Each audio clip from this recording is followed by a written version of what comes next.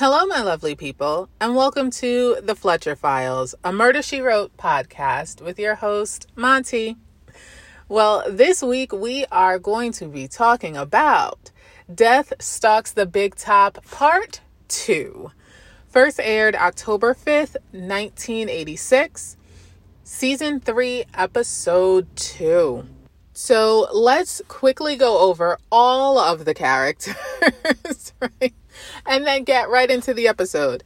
So we have Edgar Carmody, Raymond Carmody, Daniela Morgana Carmody, Carl Schulman, who we now know is Neil Fletcher, Preston Bartholomew, now that's a name for you, Carol Bannister, Audrey Bannister, Howard Bannister, Constance Fletcher, Mayor Powers, Charlie McCallum, Katie McCallum, Brad Keneally, Maria Morgana, Sheriff Lynn Childs, Hank Sutter, Maylene Sutter, and Harry Kingman. So we start off with a recap of the first episode. So yeah, that's great. We've seen it. So we then start at the jail where Jessica is trying to speak with Neil and find out why he confessed. And Jessica cannot be convinced that Neil murdered Hank. I completely agree. You know, this is one where it's her brother-in-law who faked his death, but all of us understand after meeting Constance and Audrey why he faked his own death, and 23 skidooed up out of there. Okay. And join the circus, but that's a different story for a different day. Anyway, so Neil is like, listen, no, I did it. They found the bat. They found Sutter's blood type on it. I told them where I hid it. Like, I did it. Just let it lay. But of course, Jessica won't, and she should not. Okay. This is a fight that Jessica needs to fight, and I fully support her. So he hit his leg and was in excruciating pain. Jessica calls the sheriff over, who unlocks the door. They roll up his pants and they see this deep knife wound. So the next scene, we have the doctor, the mayor, the sheriff, and Jessica. And the doctor says, well, the cut isn't that deep. It's superficial, but it's bleeding a lot, right? So the sheriff says, oh, like he got in a fight? And Jessica's like, a man of his age getting into a knife fight? I just don't believe it. And the wounds must be self-inflicted. That is Jessica's conclusion. She's correct, obviously. And so that he is trying to protect someone, but she does not know who that person is yet. My thing is, Mayor, if Neil got into a knife fight, who stabbed him in the bottom of his leg? Like, who stabbed him there? Okay. And not just stabbed him, but cut him. What type of knife fight was he in that a person would be able to get down okay, and cut his leg? Were they wrestling where like Neil's legs were then around this guy's neck or something? It does not make sense. And this is why I am completely convinced that the mayor is an idiot, and I don't want to waste my breath talking about him. However, this was just so ridiculous. I could not even. Who gets into a knife fight and then gets cut on the bottom part of their leg? Okay. Please explain the logistics of that. Thank you. So the next scene, we're out in front of the sheriff's office with the sheriff and Jessica. And she is just exasperated by the mayor, as all of us are, I'm sure. And we find out from the sheriff that he was actually with the state police for 11 years before he got injured. He doesn't say how he got injured or the nature of his injury. It's clearly has to do with his leg. Perhaps he can no longer run and complete the physical portion of being a state police officer. And so he's kind of indebted to Mayor Powers because he gave him a job when nobody else would. Not just a job, but a job in law enforcement, which is what he really wanted to continue to do. However, he understands that the mayor is an idiot, but his hands are tied to a degree. And Jessica's like, I know you're a good man, and I know that you're probably, if given the opportunity, would be a really great lawman. And I believe that too. You know, it seems like he has it in him. He has the instinct. He just does not have the freedom under this mayor who really has no business in law enforcement. We talked about that last week. Okay. I'm not going to go off about that again. I'm trying. Okay. The next scene, we're at the circus and we see Maylene and Preston. Maylene is practicing her horse riding act and Preston is being a super creeper, watching her and like twiddling his mustache, which, like we spoke about last week, looks fake, but apparently it's real. Okay. Maybe it's the color that it is. I won't say that it's dyed that color, but maybe the color of the mustache mixed with the fullness of it is what's throwing me off. Okay. Cause it's either one or the other. It's one, both of them combined makes it look fake. I'm just saying. Anyway, so once Maylene finishes her rehearsal, she goes up to Preston and we find out that she is quitting at the end of the season. She never told Hank who was her husband and has been properly murdered, that she had been putting money away so that she could leave. And it's convenient that her husband was murdered because now she does not have to flee from him and be concerned that he'll find her. She is planning to open a horse breeding farm or business, right? And good for her. You know, she wears loud clothes and loud makeup, but she seems like, I think it's a Southern accent. I think that's what it is. That's why I like her. I like Maylene. She's a tough one. I don't know why she got with Hank. Like, he must have knew some information about her and convinced her to marry him. But other than that mistake, okay, I like her. I do like her. And Preston's a creeper, so there's that. But Preston is like, listen, I'm leaving too. This circus is doomed. It's cursed. It's time to get out, right? And Maylene's like, oh, you got a oil drill ready to gusher, or however she put it. And he's like, no, but, you know, I have some money coming down the line, not that way. So she's like, oh, interesting. But I will mention, and this is why I like Maylene, she is not an opportunist, right? She put her own money aside. She's going out on her own. She wasn't like, hey, Preston, how about we work things out since you have money coming? She didn't. She was just being nice to him, which is more than anyone else has been. So I'll just say that. But I like her. I do. Maylene is an independent woman who can do horse riding tricks at the circus. Good for her. So Preston leaves. Maylene's walking out of the tent when Jessica approaches. And she's like, Jessica's like, oh, you know, we've met before. And Maylene's like, yeah, Emmeline Polstein, is it? Is that it, Jessica? But she instantly forgives her. She's like, I understand. You were looking for Neil/Carl and you weren't getting answers. So I respect that. And so Jessica's like, yeah, so not to be disrespectful. And the fact is Hank was horrible, so I don't blame her. Usually, I will judge Jessica, typically in the novel. She has a horrible disposition when it comes to dealing with grieving families, okay?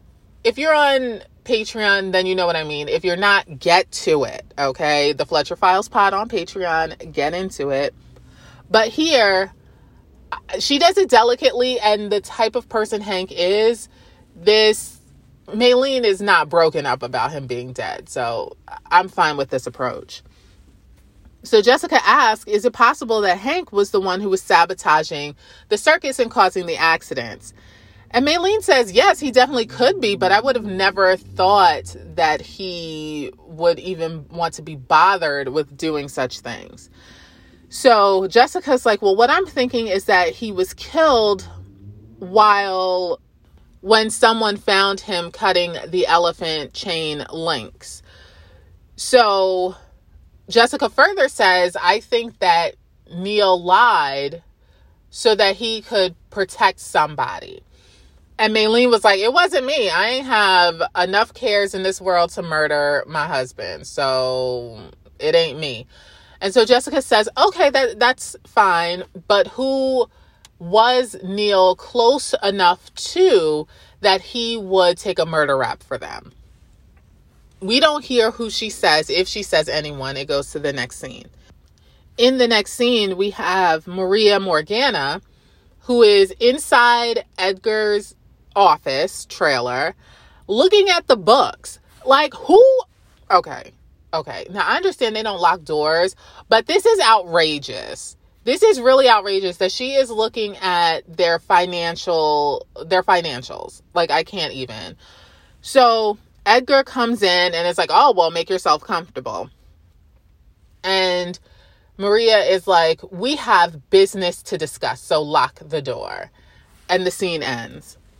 The next scene, we're in the tent and Katie is now rehearsing her high wire act. And Charlie, her son, and Brad are talking on the bleachers, watching her rehearse.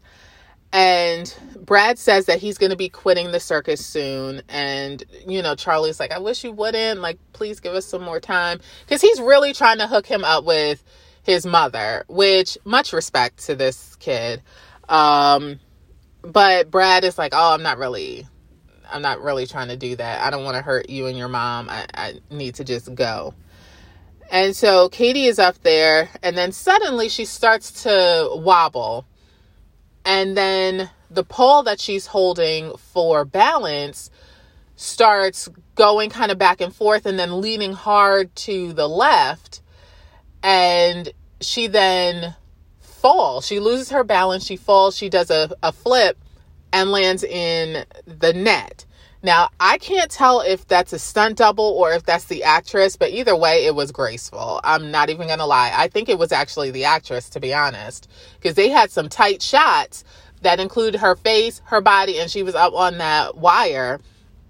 So props if it was that actress, double threat out there. Anyway, so she is just shook. Like, she is distraught. Everyone comes running. She comes out, rolls out of the net, and she is like, I don't know. I was up there and it just felt like, there was something rolling around in there. I just don't know what the deal is. Right. So Jessica, Edgar, Charlie, Katie, Ray, and Brad are all standing together. Ray is investigating the balancing bar, and he finds a ball bearing in it. And Jessica notices that it has a bit of silly putty on it, which would have kept it in place for a period of time, and eventually it would have opened and started rolling, throwing off Katie's balance. So Jessica is like, oh, no. This is really bad. We need to call the police. And Edgar's like, no. Katie is like, excuse me? What are you talking about? Like, we need to call the police. Somebody tried to murder me. I just don't even understand. I do not care about anything except my safety and my son's safety, which valid. Now, Brad is like, oh, we have too many cops around here already. Brad, I was rooting for you. I think that you and Katie should get together, especially when you have created a bond with her son and you are keeping an eye out for him and keeping him active and things like that. And you're a good guy. But now, spoiler, he is kind of on the run from the law. So I understand his apprehension, but sir, what I'm going to need you to do is take a little step to the next town and hang out until the police come and investigate. Okay. That's what I'm going to need you to do. And two, if you're running from the police, you should have changed your name. Like, honestly, he did not even change his name. Okay. We find out his story in a little bit and we'll go into that once he tells his full story. But it's not about you, Brad. It's about Katie almost being killed. Okay. Because during her regular act, if that happened during her regular act in front of an audience, she does not have a net during her actual performances. She would have either died from the fall or hit the ground and been paralyzed. Okay. So I think it's extremely important that you get the police involved. However, on the other side of this, that would mean Mayor Powers would get involved, and I don't want any more of his involvement than absolutely necessary to get through this episode. So granted, that is a consideration. So I'm on the fence. I am on the fence. But Katie is just like, I cannot even believe that you guys do not want to call the police. I was almost killed. I am not getting back up there or doing anything until this is situated, because I'm not risking my life for this place. Okay. I have a whole child to take care of. Screw each and every one of you, except Jessica, of course, because Jessica was like, call the police. But she has every right to be this upset. Jessica then gets a chance to speak with Brad one-on-one. And she brings up the fact that she noticed cuts and bruises and scrapes on his knuckles, on his hands, but knuckles specifically, the day after Hank was murdered. So that morning when his body was found and they came back from fishing, she noticed it. So Brad, of course, gets defensive and is like, listen, I work a rough job and my hands look like this all the time. She's like, okay then. So the next scene, we're outside and Jessica goes into Carl's/Neil's trailer and she's looking around. We don't see anything more than her get into the trailer, start looking around, and then the scene changes.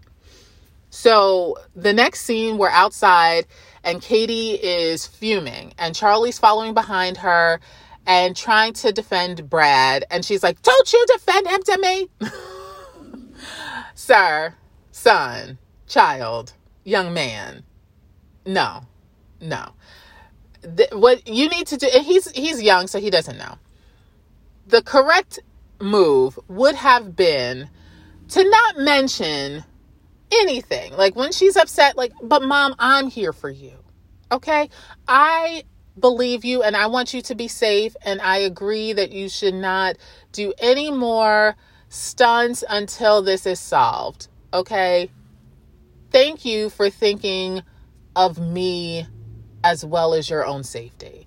And leave it at that. Okay. Leave it at that. But he doesn't know. He's a kid. So I'll give him some grace. Right. So Jessica then comes out and Katie's like, what do you want? She is on edge. And Jessica's like, hey, are you okay? Like, I'm trying to make sure you're okay. She's like, oh, I'm so sorry.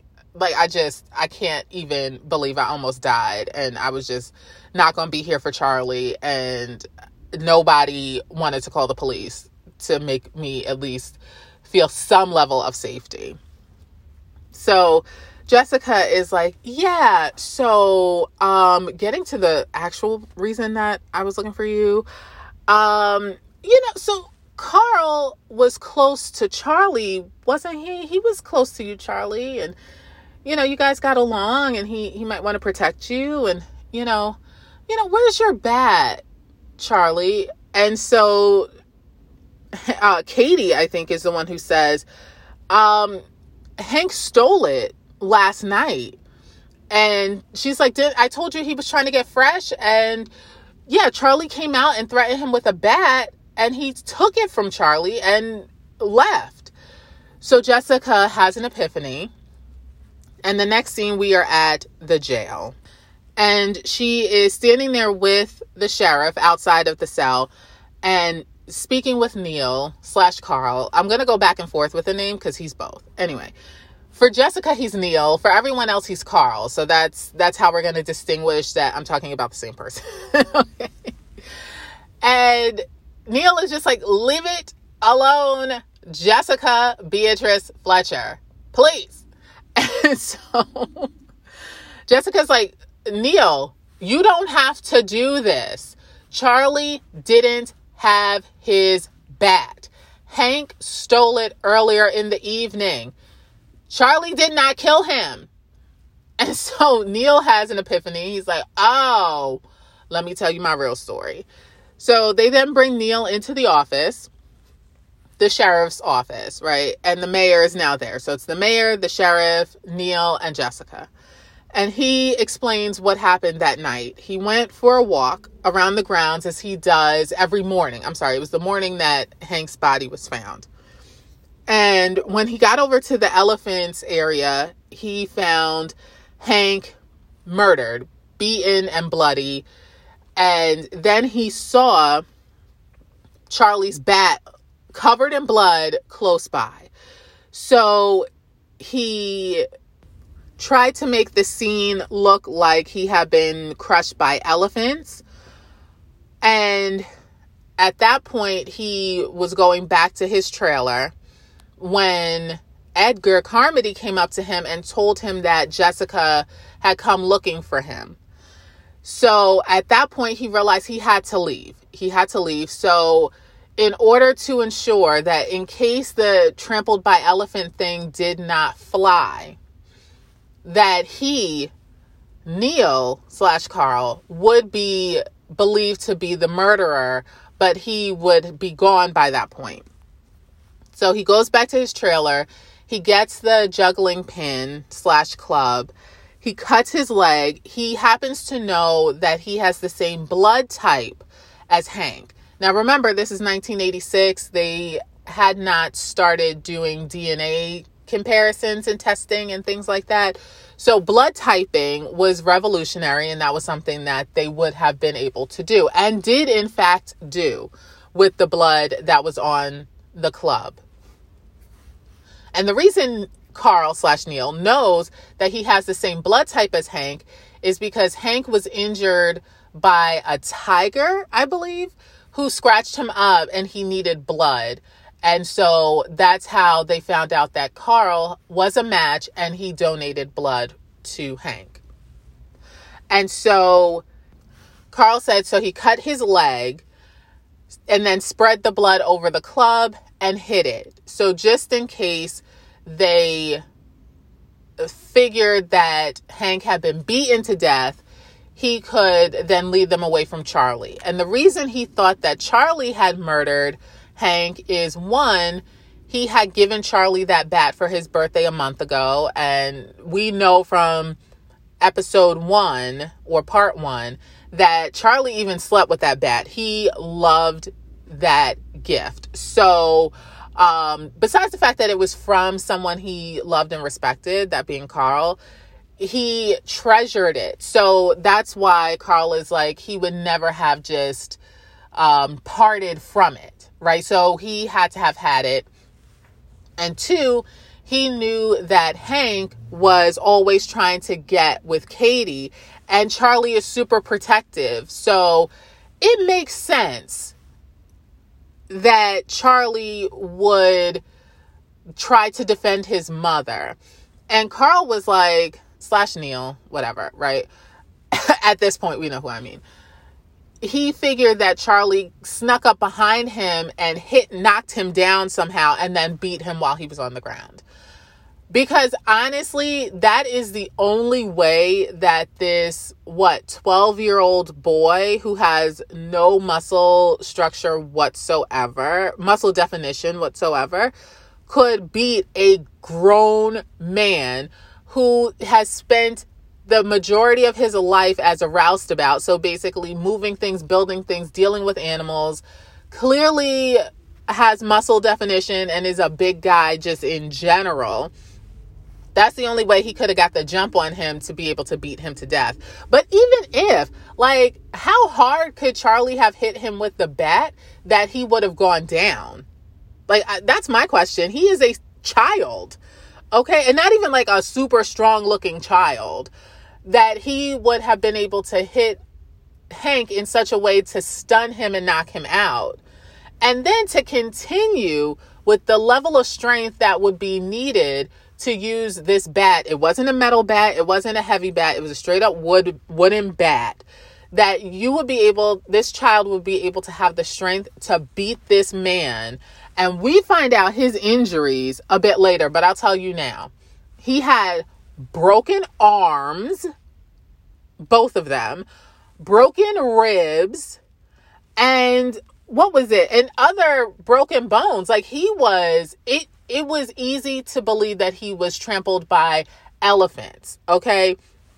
Now, it didn't look like that when they showed the flashback of Neil turning him over, because he seemed pretty solid still. He was just covered in blood. But, you could only go but so far on network TV. Okay. With the level of gruesome. Okay. Having that much blood was, a big deal already. But I do not, you know what? I'm going to say that Neil did not know all of the specifics, because if he just saw him bloodied, he didn't know the extent of injuries and may have thought that, and may not have realized that all of that damage had been done by someone swinging this bat. So I'll give him some space. I'll give him some space to have come to this conclusion. So the mayor doesn't believe it. He's an idiot and he's a jerk. Anyway, but I believe that the reason that the mayor is not listening to reason and cannot seem to understand why Neil would lie to protect Charlie, a child, okay, a child that he cared about, is because if the mayor admits this, then that means that he made a mistake. And he is never going to admit that he made this huge and this public of a mistake about a murder. So there's that. So the next scene, Neil has been placed back into the cell. The mayor has left in a huff. And Jessica and the sheriff are alone in the office portion of the jail. And Jessica sees on the sheriff's desk a report on Brad Keneally. And the sheriff says, yes, on the day that Hank's body was discovered, I noticed cuts and scrapes on his hands, specifically knuckles. And so I wanted to look into him. I pulled his job application for the circus, and all of the references are phony. Now, you're going to tell me, okay? Okay, first.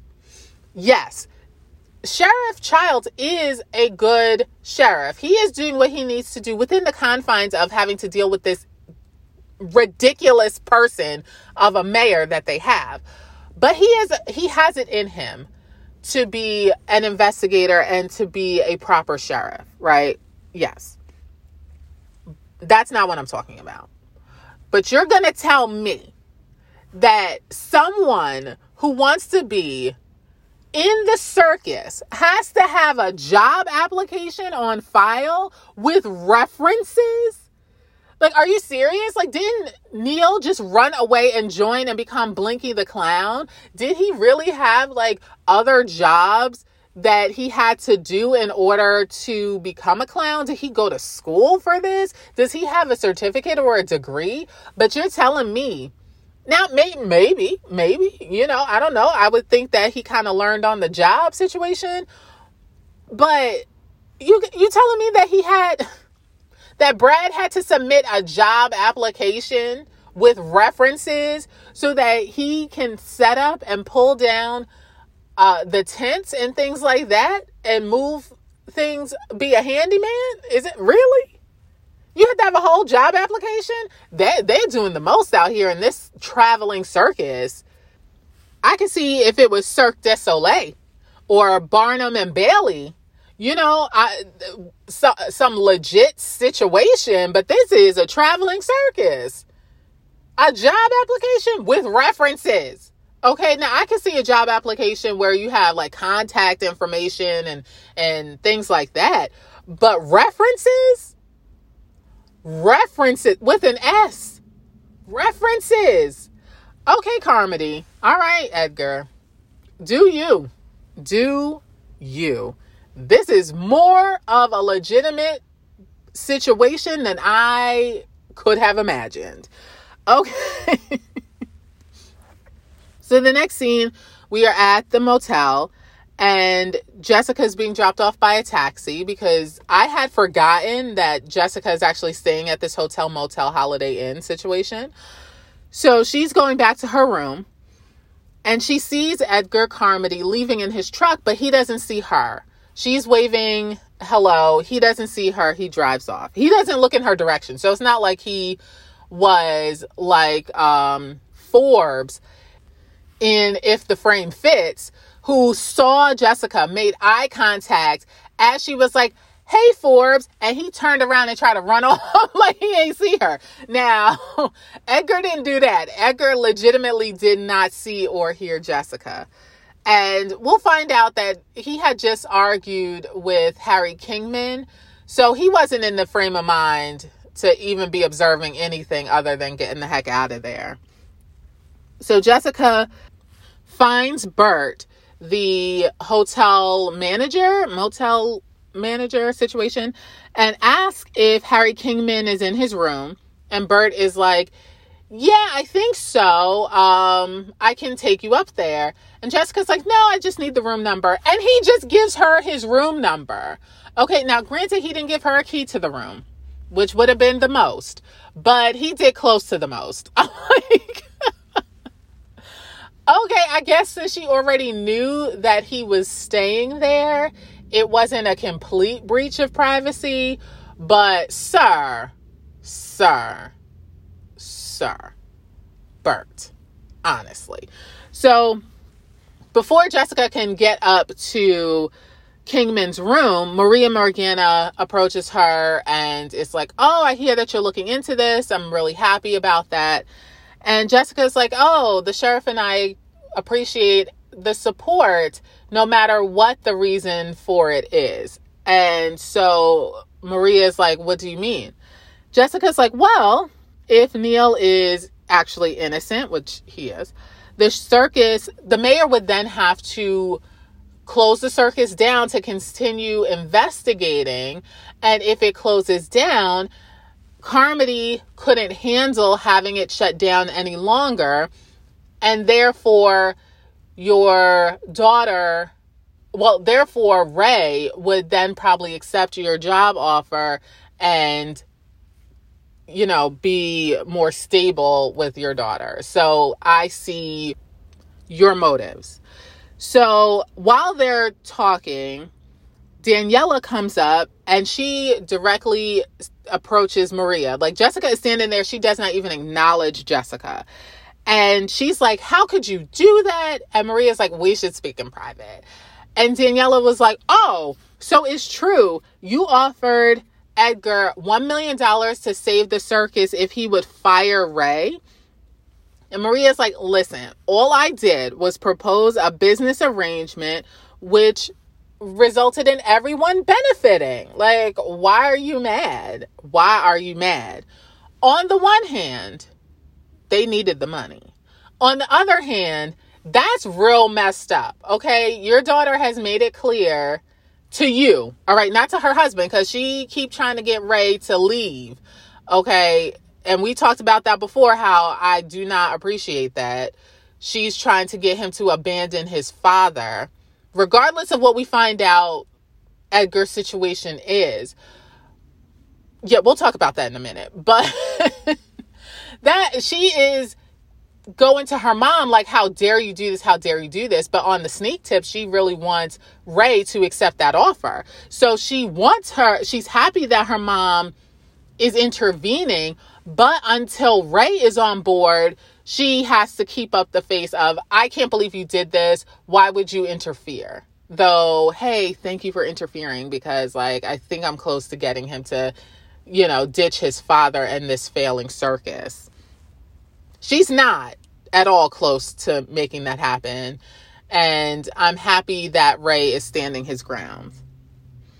So as they're finishing this confrontation, and Jessica's like, okay, wow, she's a terrible person. A maid starts yelling for help. So everyone runs up, and Jessica is the first one there because, okay. And come to find out, Harry Kingman is dead. We find out later that he was strangled to death. So there's no blood. Doesn't appear to be signs of a struggle either. I didn't look that hard, but it wasn't readily noticeable that there had been a struggle even. So the next scene, we then have the coroner, and we'll talk about him in a second, the mayor, the sheriff, and Jessica. And so the coroner says that Kingman has been dead for less than an hour.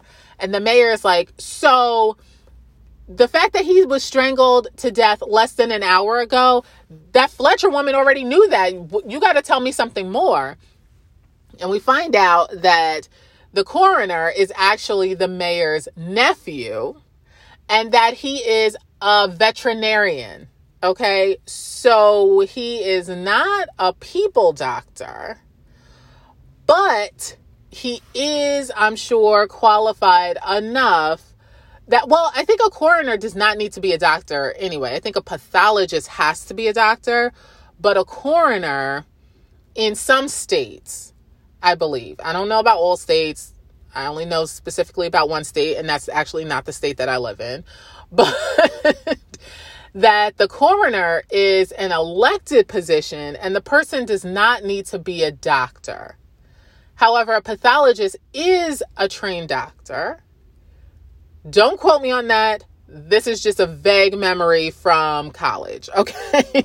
So, because I was like, oh, so you mean that I could actually be a coroner as a college student?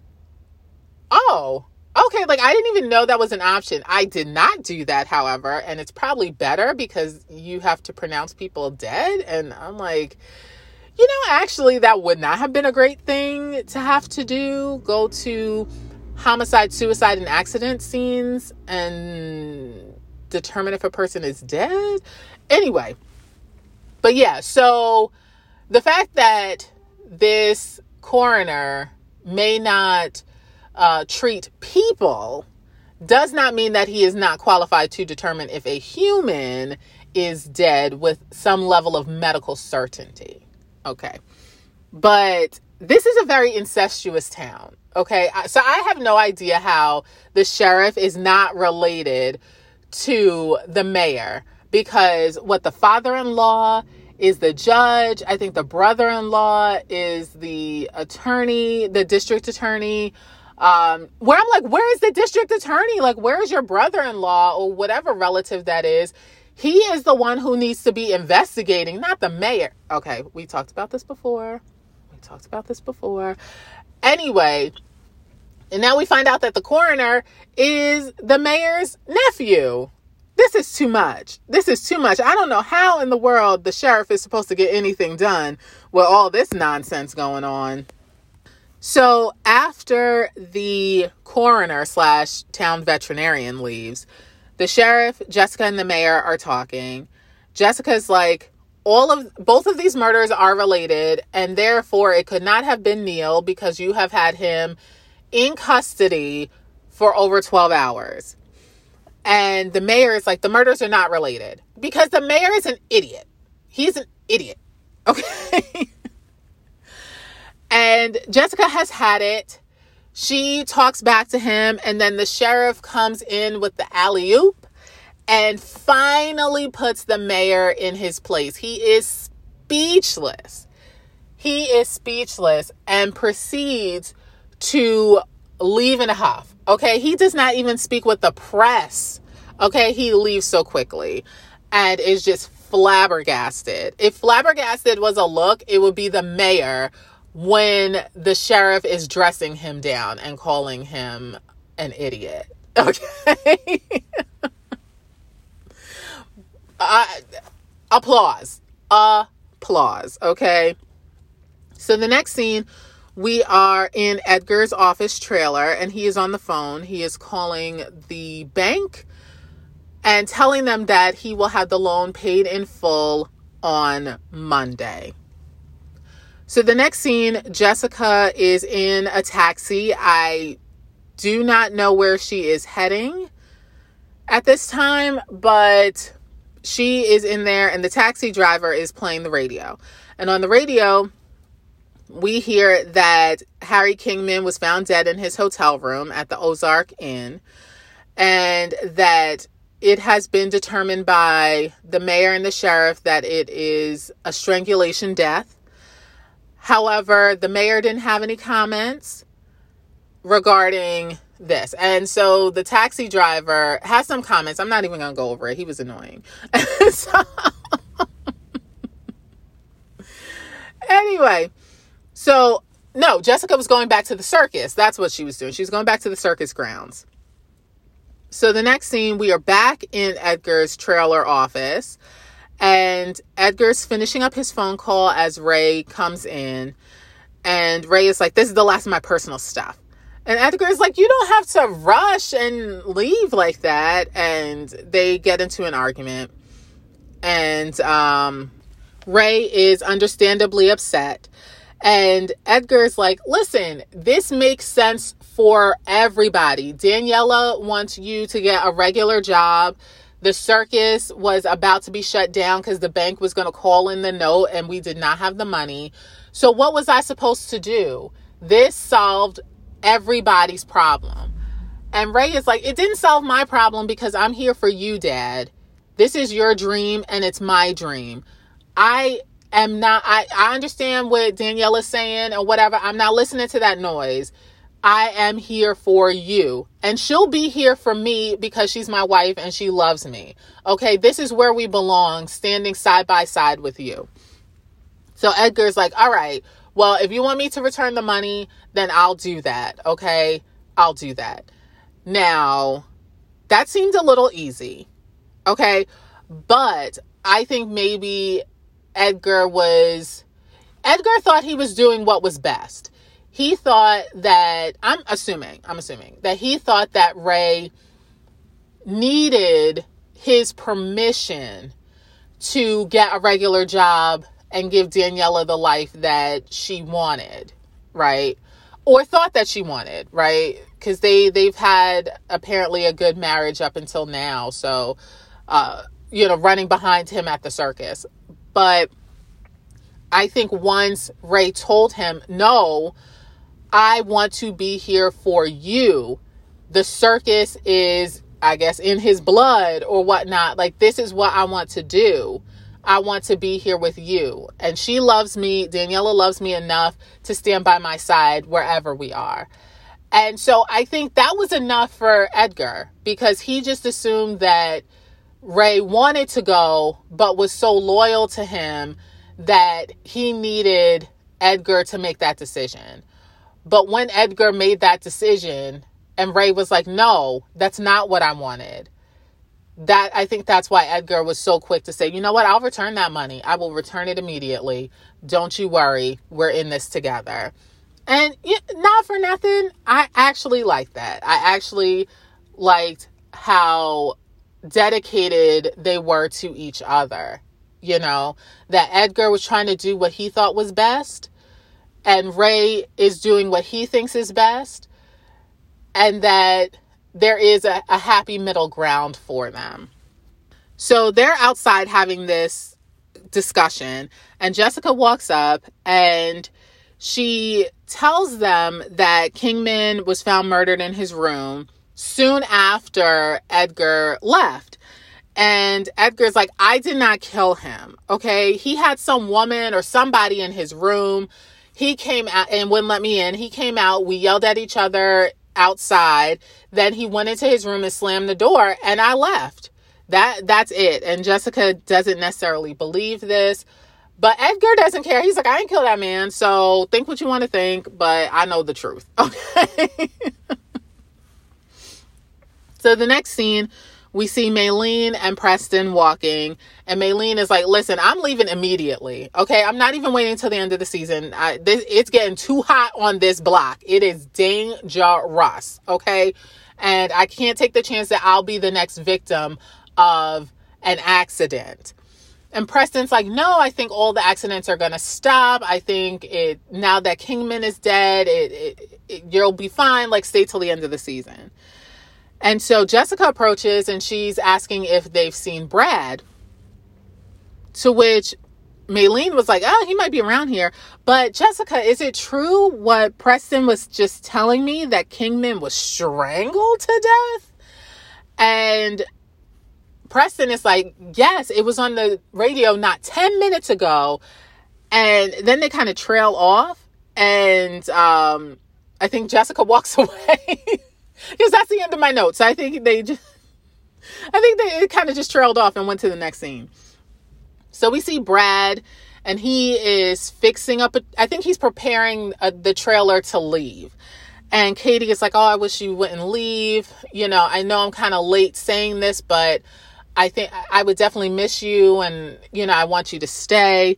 And Brad is like, listen, I'm not the right man for you, and I'm not the right man for Charlie. You really don't know me and my past. I think it's better that I go. So Jessica approaches them, and Brad is like, I got to get out of here. And Jessica's like, listen, no. You did not kill Hank Sutter. He wasn't trampled by an elephant, and he wasn't killed by being beaten by a man's hands. To which Brad kind of looks relieved, but is questioning what happened.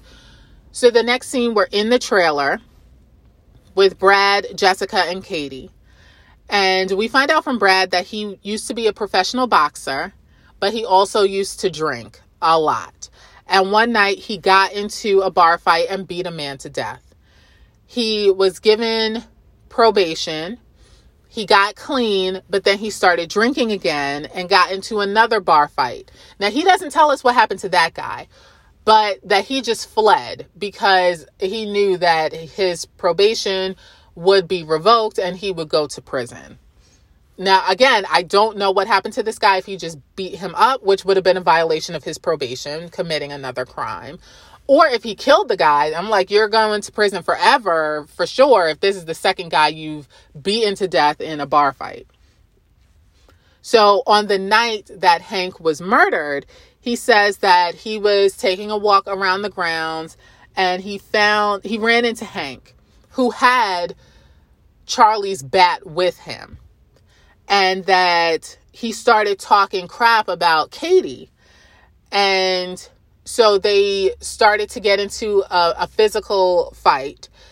And at one point, Hank tried to go after Brad with Charlie's bat. Brad was able to defend himself and beat the crap out of this guy.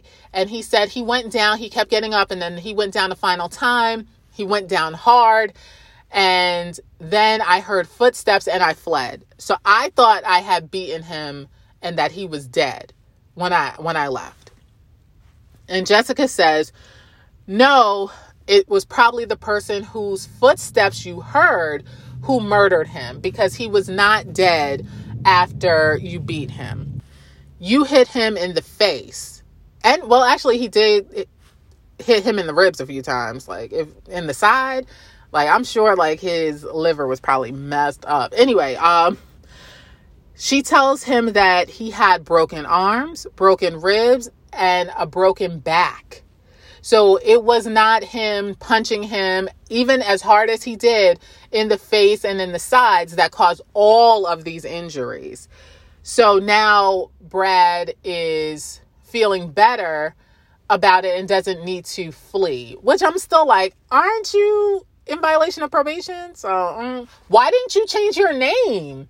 If you were going to use phony references, change your name, sir.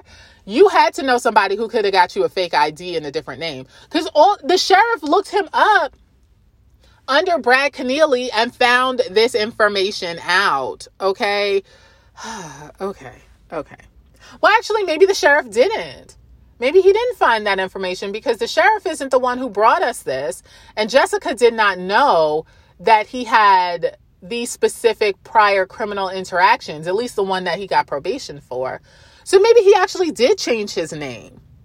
I take that back. Maybe he did change his name. And that's why all the sheriff had were the phony references. And when he ran a background check, this didn't pop up. Because if it popped up that he had been convicted of felony assault or attempted murder or manslaughter or something like that and was on probation and was wanted, I'm sure there had to be a warrant out for his arrest for fleeing probation, that the sheriff would have arrested him immediately. So I'm going to take that back. I think he actually did change his name. And that's why this information didn't pop up when the sheriff did a background check. Because he didn't do a fingerprint check. He just, I'm guessing, just did a name and maybe date of birth and maybe social security number check, that information that would have been on the job application. So the next scene, we are at the motel restaurant. And it's Maria Morgana, Ray, and Daniela. And so Ray and Daniela are trying to return the $1 million check to Maria. It was like, it's crazy to return this money. Like, what are y'all even doing? To which Daniela is like, we have to tell her, Ray, we have to tell her. So they do. Edgar is apparently dying. He has less than a year to live. And so that's why they're not really doing anything. And my problem is that Ray did not tell Daniela this until she forced him to tell her what was wrong. And that's one issue that I have. Well, okay, that's my issue that I have with him. We already know my issues with Daniela, but as soon as she found out about this, she was 100%, I'm sticking with you. We have to stick with your father for this circus. We have to make this work for him. So she was 100% on board with Ray once she found out. So she has, for me, fully redeemed herself, okay? But for Ray, I was rooting for him the whole time. This is one little scratch in the veneer where he did not, okay, it was more than a scratch, I guess.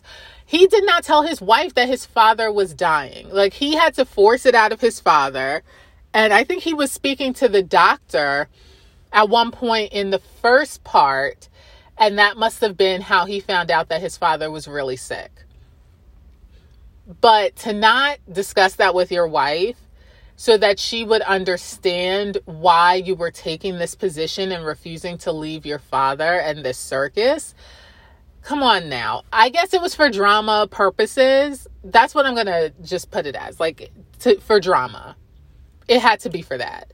Because in reality, they seem like they have a good marriage and that he would have communicated this with her as soon as he found out, knowing that she would have kept it in confidence and that she would have given him full support in staying with his father and making this circus work. So Maria asked, well, what are you guys going to do? To which Ray says, we're not doing anything.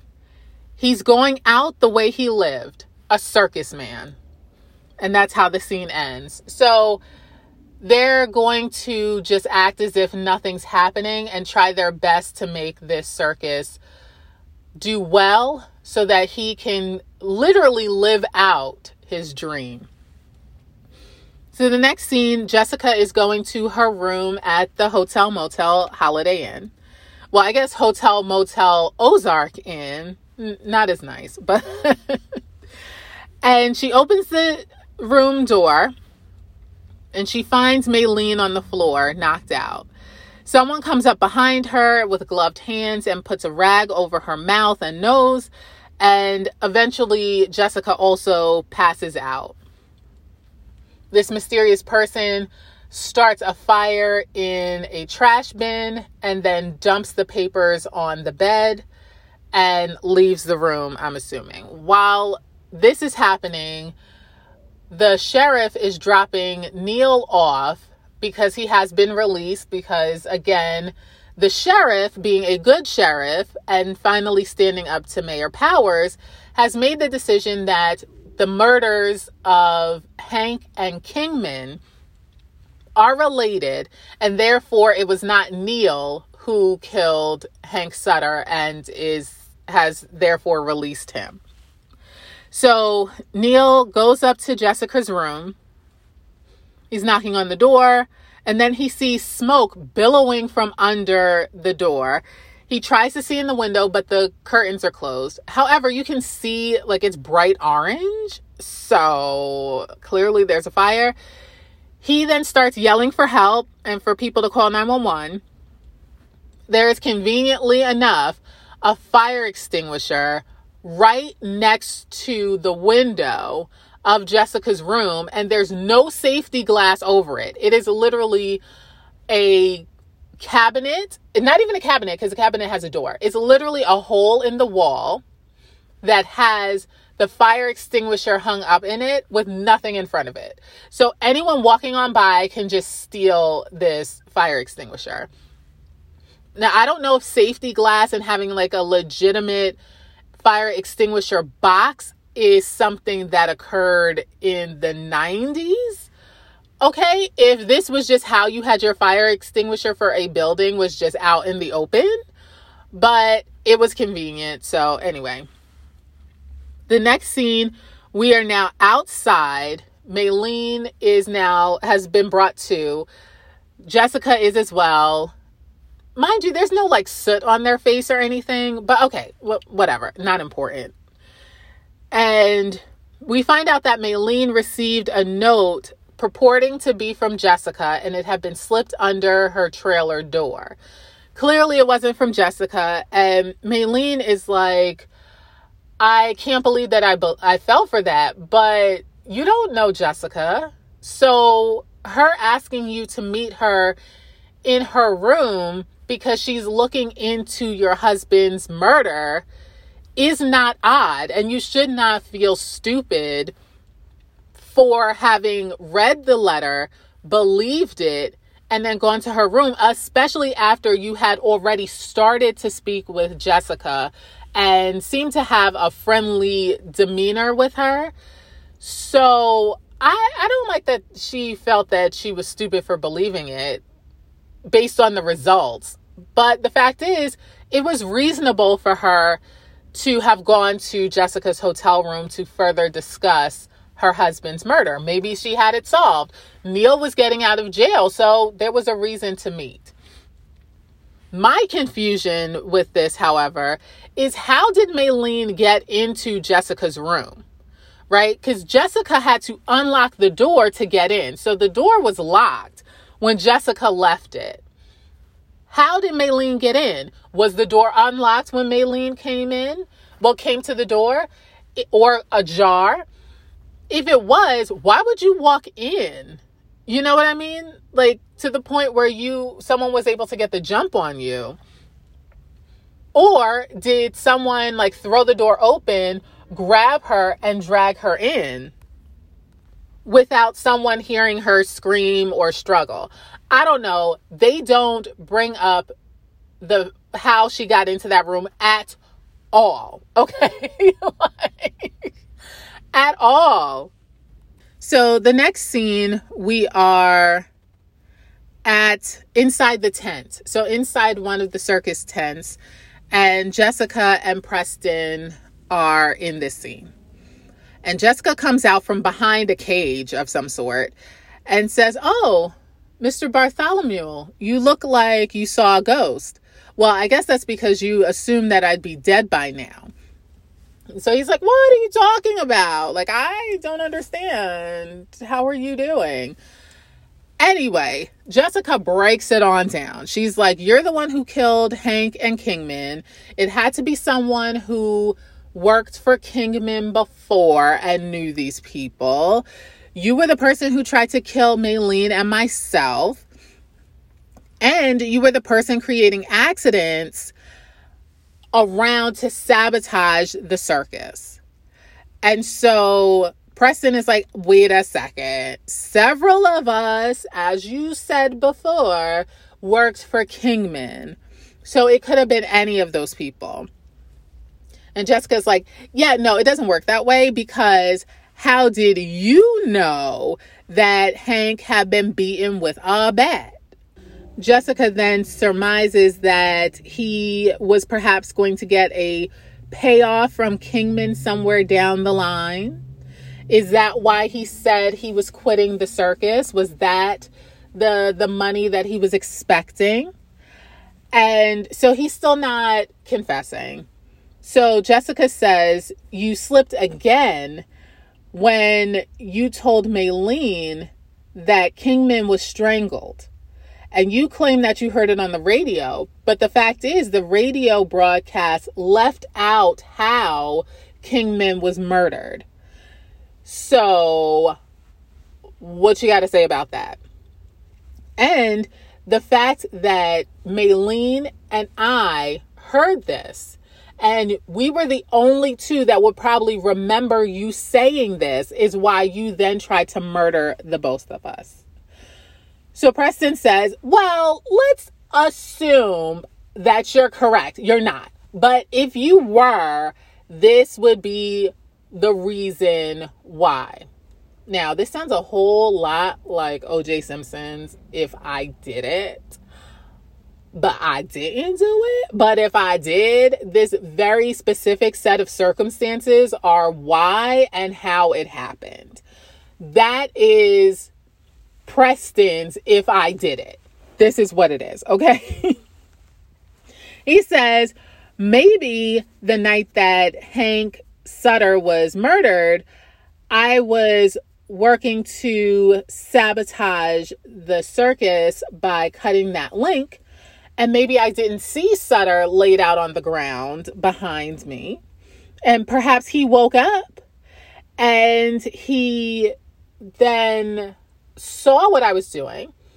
And me not being the brawler that he is, I then had to look for a weapon, and perhaps I found a bat and hit him, knocking him down, but I could not let him get back up because he would tell what I was doing.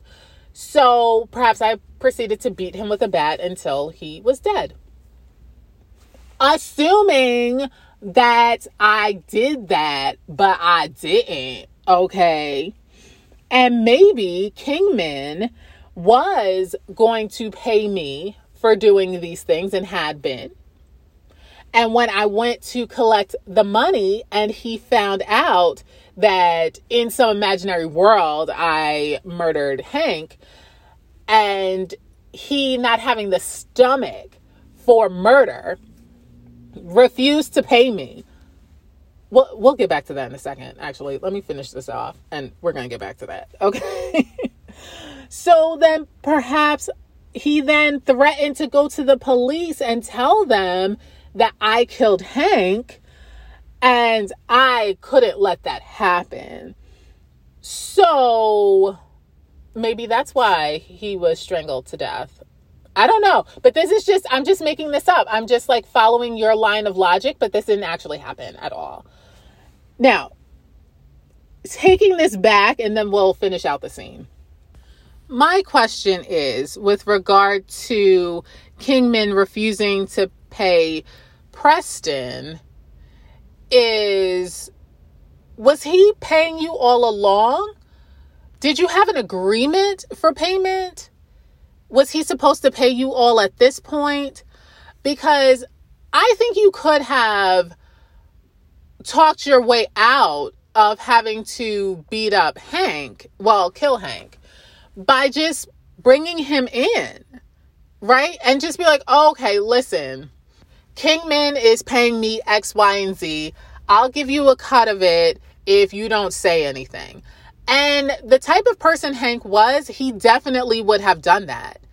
But you would have us to believe, right? This man who's just been beaten by a professional boxer and is groggily coming out has the moral high calling, right? High standard, that he then attacks you to prevent you from sabotaging the circus when he was probably, you know what? I think he got fired by Kingman.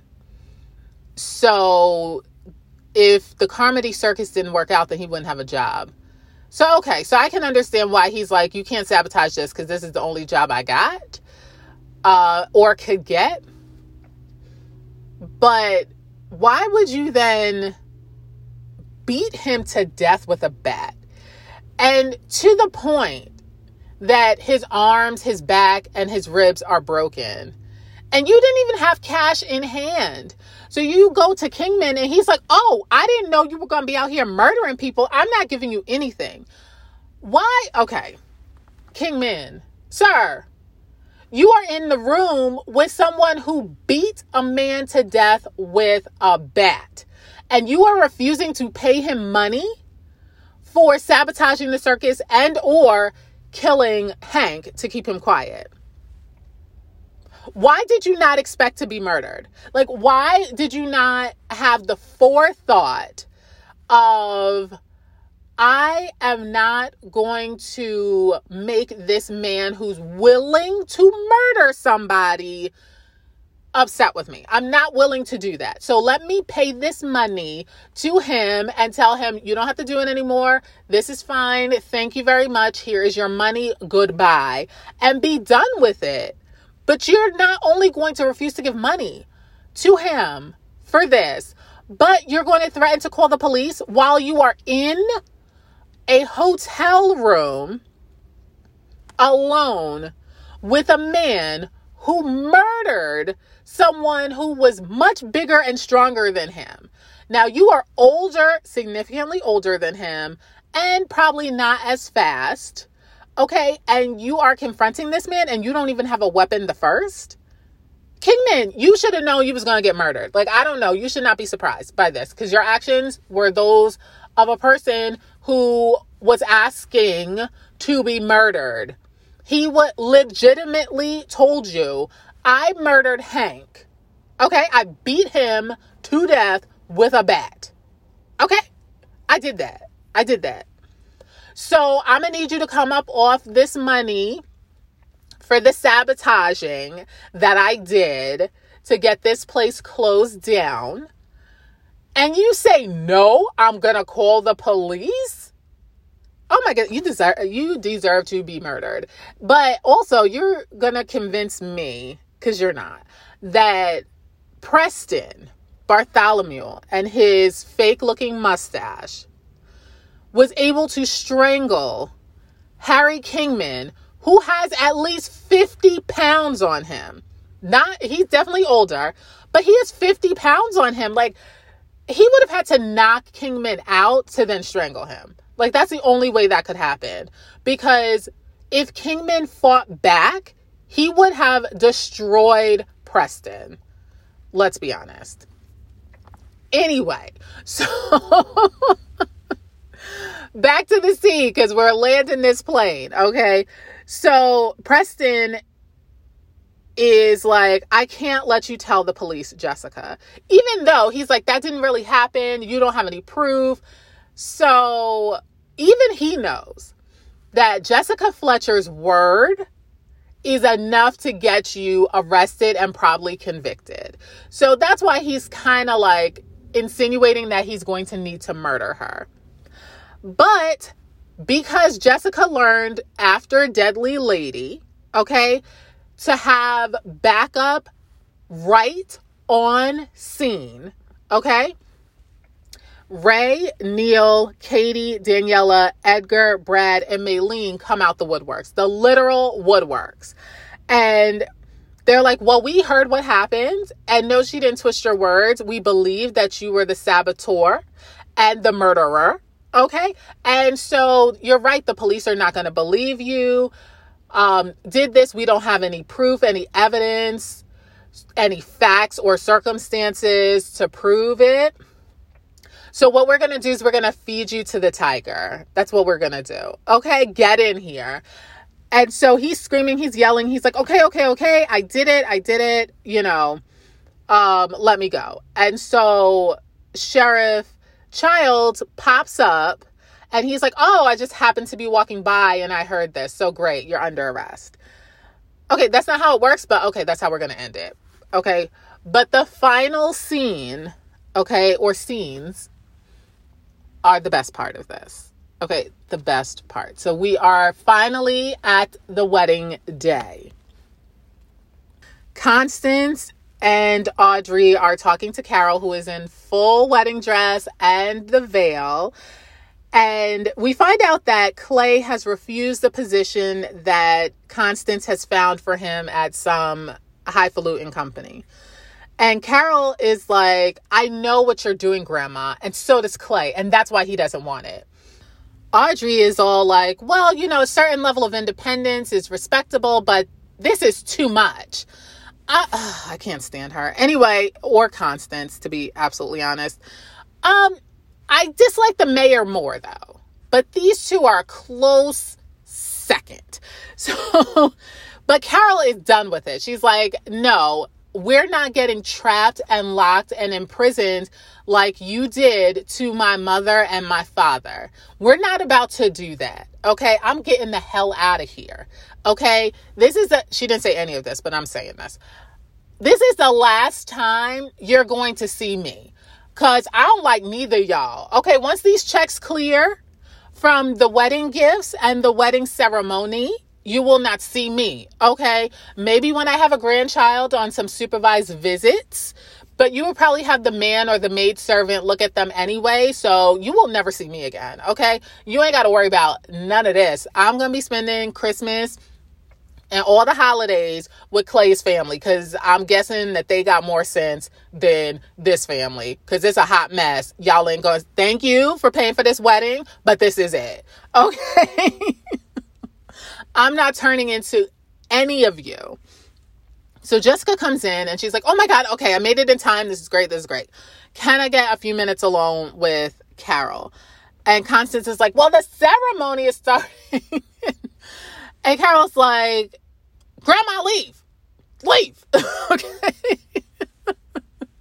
Jessica's like, it's only going to take a minute. And so Carol is still trying to be respectful, but she is very firm when she tells her grandmother and her mother to please leave. And good for her. Yes, you are going to have the freedom that your father didn't have, that your mother didn't have enough sense to know that she wanted.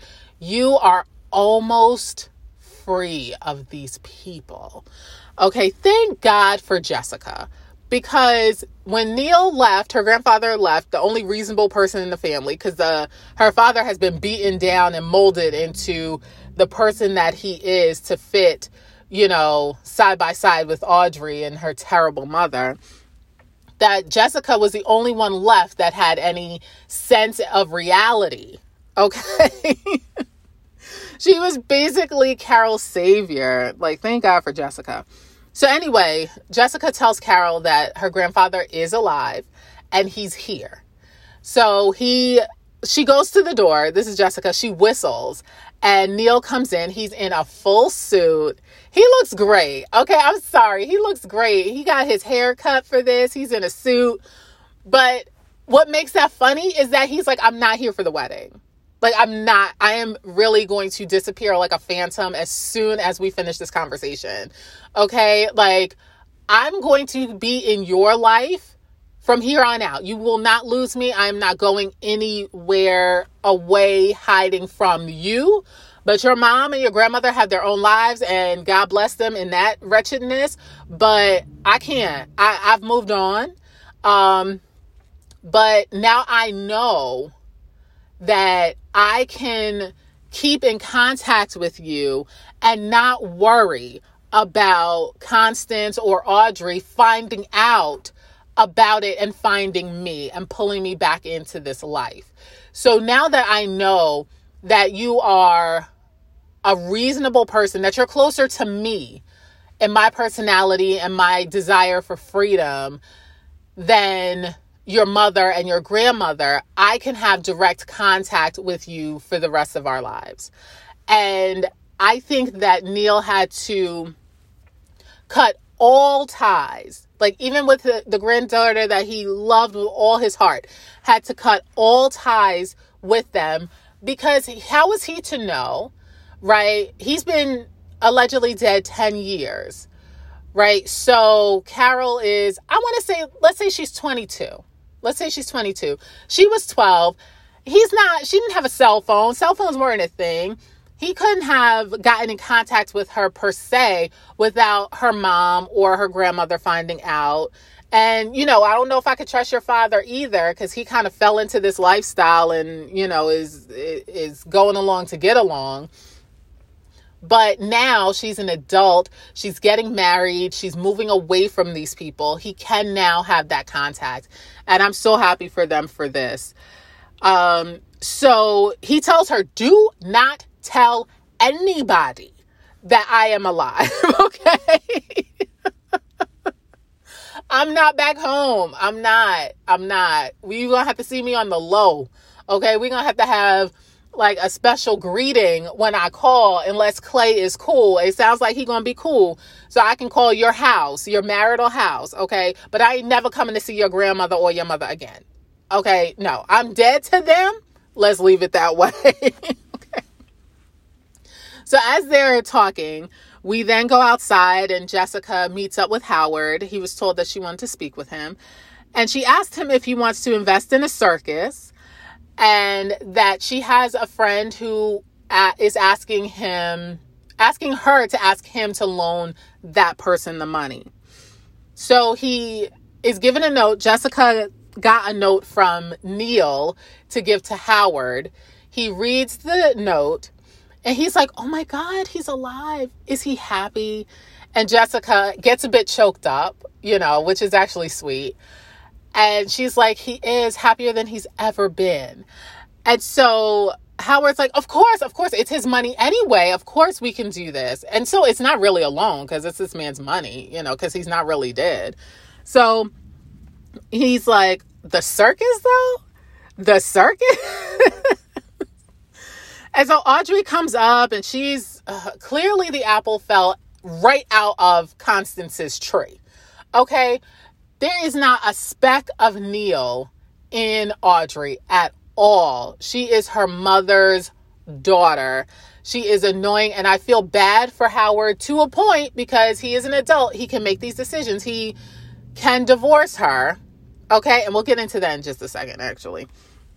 So she's nitpicking and whatever, and then she finally goes off, walks away, not yells at him. And he turns to Jessica and he's like, this circus, does it have any use for an overworked, underappreciated stockbroker? And so we laugh, and Jessica is like, oh, well, you'll have to ask the new owner. And they walk off and the scene ends. Now, what would be a happy ending for me, okay, for me, is for Carol and Clay to move out of the state and start their own lives. And she only keeps in contact with her father, Howard, and her grandfather, Neil, for one. Two, that Katie and Brad make a family together with Charlie, that they live happily ever after on the circuit. That Edgar Carmody gets the money from Maria, that she lets him keep the $1 million so that they can bring the circus back, and that he can have the time that he has left, and I hope it's more than a year though, and enjoy it and not have this additional stress, which actually maybe he will live longer, since he won't have this stress of the bank pulling their loan and closing down the circus. So maybe that lack of stress will help him live longer. So that's my hope for that. But also that on the less positive side, right, that Howard divorces Audrey. Like, I'm sorry. Like, that's what would be a happy ending to me. She is terrible. Her mom is even worse. Poor Carol had to deal with this until she actually found a man that she should get married to and is not about this country club society nonsense. But my thing is that this would be the perfect time for Howard to divorce Audrey, because they have one child together who is now married, right? And he's a stockbroker. He could quit his job and join the circus off the books, meaning he wouldn't have to pay alimony. And Audrey could play the victim, the divorcee. But wait a second. No, if he were to divorce her, her mother would disown her because of the embarrassment. Oh, you failed. You couldn't keep your marriage together. And you're not getting alimony, so you can't even afford to live this lifestyle without my help and your deceased father's money. Oh, that's embarrassing. So, I'm going to have to disown you. You know, you're an adult. I don't think you've made good decisions in your life. And I would be okay with that. And that's just the truth. That is just the truth. So anyway, that's that on that. Death Stalks the Big Top Part 2. Another one in the bag. Next week, we will be watching and discussing Unfinished Business, which is one of my faves. I don't know why, but it is. Okay. This one was an enjoyable 2-parter. I do like each part equally. And I dislike Constance, Audrey, and Mayor Powell's equally. Okay. However, I think that I realize that I like Maylene's character more having seen part 2. So we didn't get a lot of her in part 1, but I think we got a bit more of her personality and her independence and things like that in part 2. So that is a new development.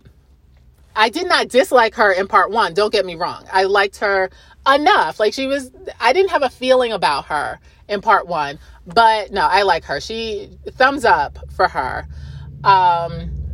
Brad, he had a misstep with the not wanting to call police because that was selfish. Okay, it was, because you're on the run.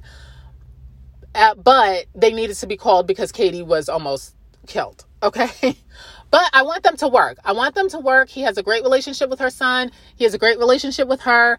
Please make a family at the circus and just live happily ever after. Please do that. That would be amazing. Sheriff Childs, I hope he continues to do well and they continue to elect him as sheriff so he can keep that town in check, because he is a very good lawman. Okay, he is. And now I think that the mayor has been put in his place. Hopefully he does not get reelected. We don't want him reelected. Okay. But we want Sheriff Childs to stay. Neil/Carl, I'm sure he's going to stick with the circus, and I love that for him. And Howard, you deserve better. I don't know if anyone told you this in your life. You deserve better. Please find better than Audrey and her terrible mother, Constance. But yeah, I think that's everybody of import. Okay. Edgar, of course, I want him to have more than a year. Oh, goodness. Ray and Daniela, I want them to, inherit this circus and make it great and keep it great in memory of the father. And I don't know if it was the grandfather circus before that. We don't know what the extended history is, but I wish the best for that family, Maria Morgana can go right on back to New York City. That is quite all right. Do you, boo? Okay, leave your daughter alone. She is happy. Leave her alone. And her marriage seems to be doing very well now that they are communicating better and are on the same page. Yes. So I wish the best for them. But yeah, I think that's every important character. If I missed someone, sorry. There were a lot of you guys. Anyway, so you can always catch me and let me know. I had some questions here that you may have some answers for. So go on over to Instagram to the Fletcher Files Pod on Instagram and drop me a line. Or you can find me on Facebook, the Fletcher Files Pod Facebook page. And of course, in the description box, you can click on the Patreon link and you can become a Patreon member of the Fletcher Files Pod on Patreon. But other than that, I want you guys to have an amazing week until we meet again for Unfinished Business next Sunday at 5 p.m. I want you guys to have an amazing week. Until then, bye.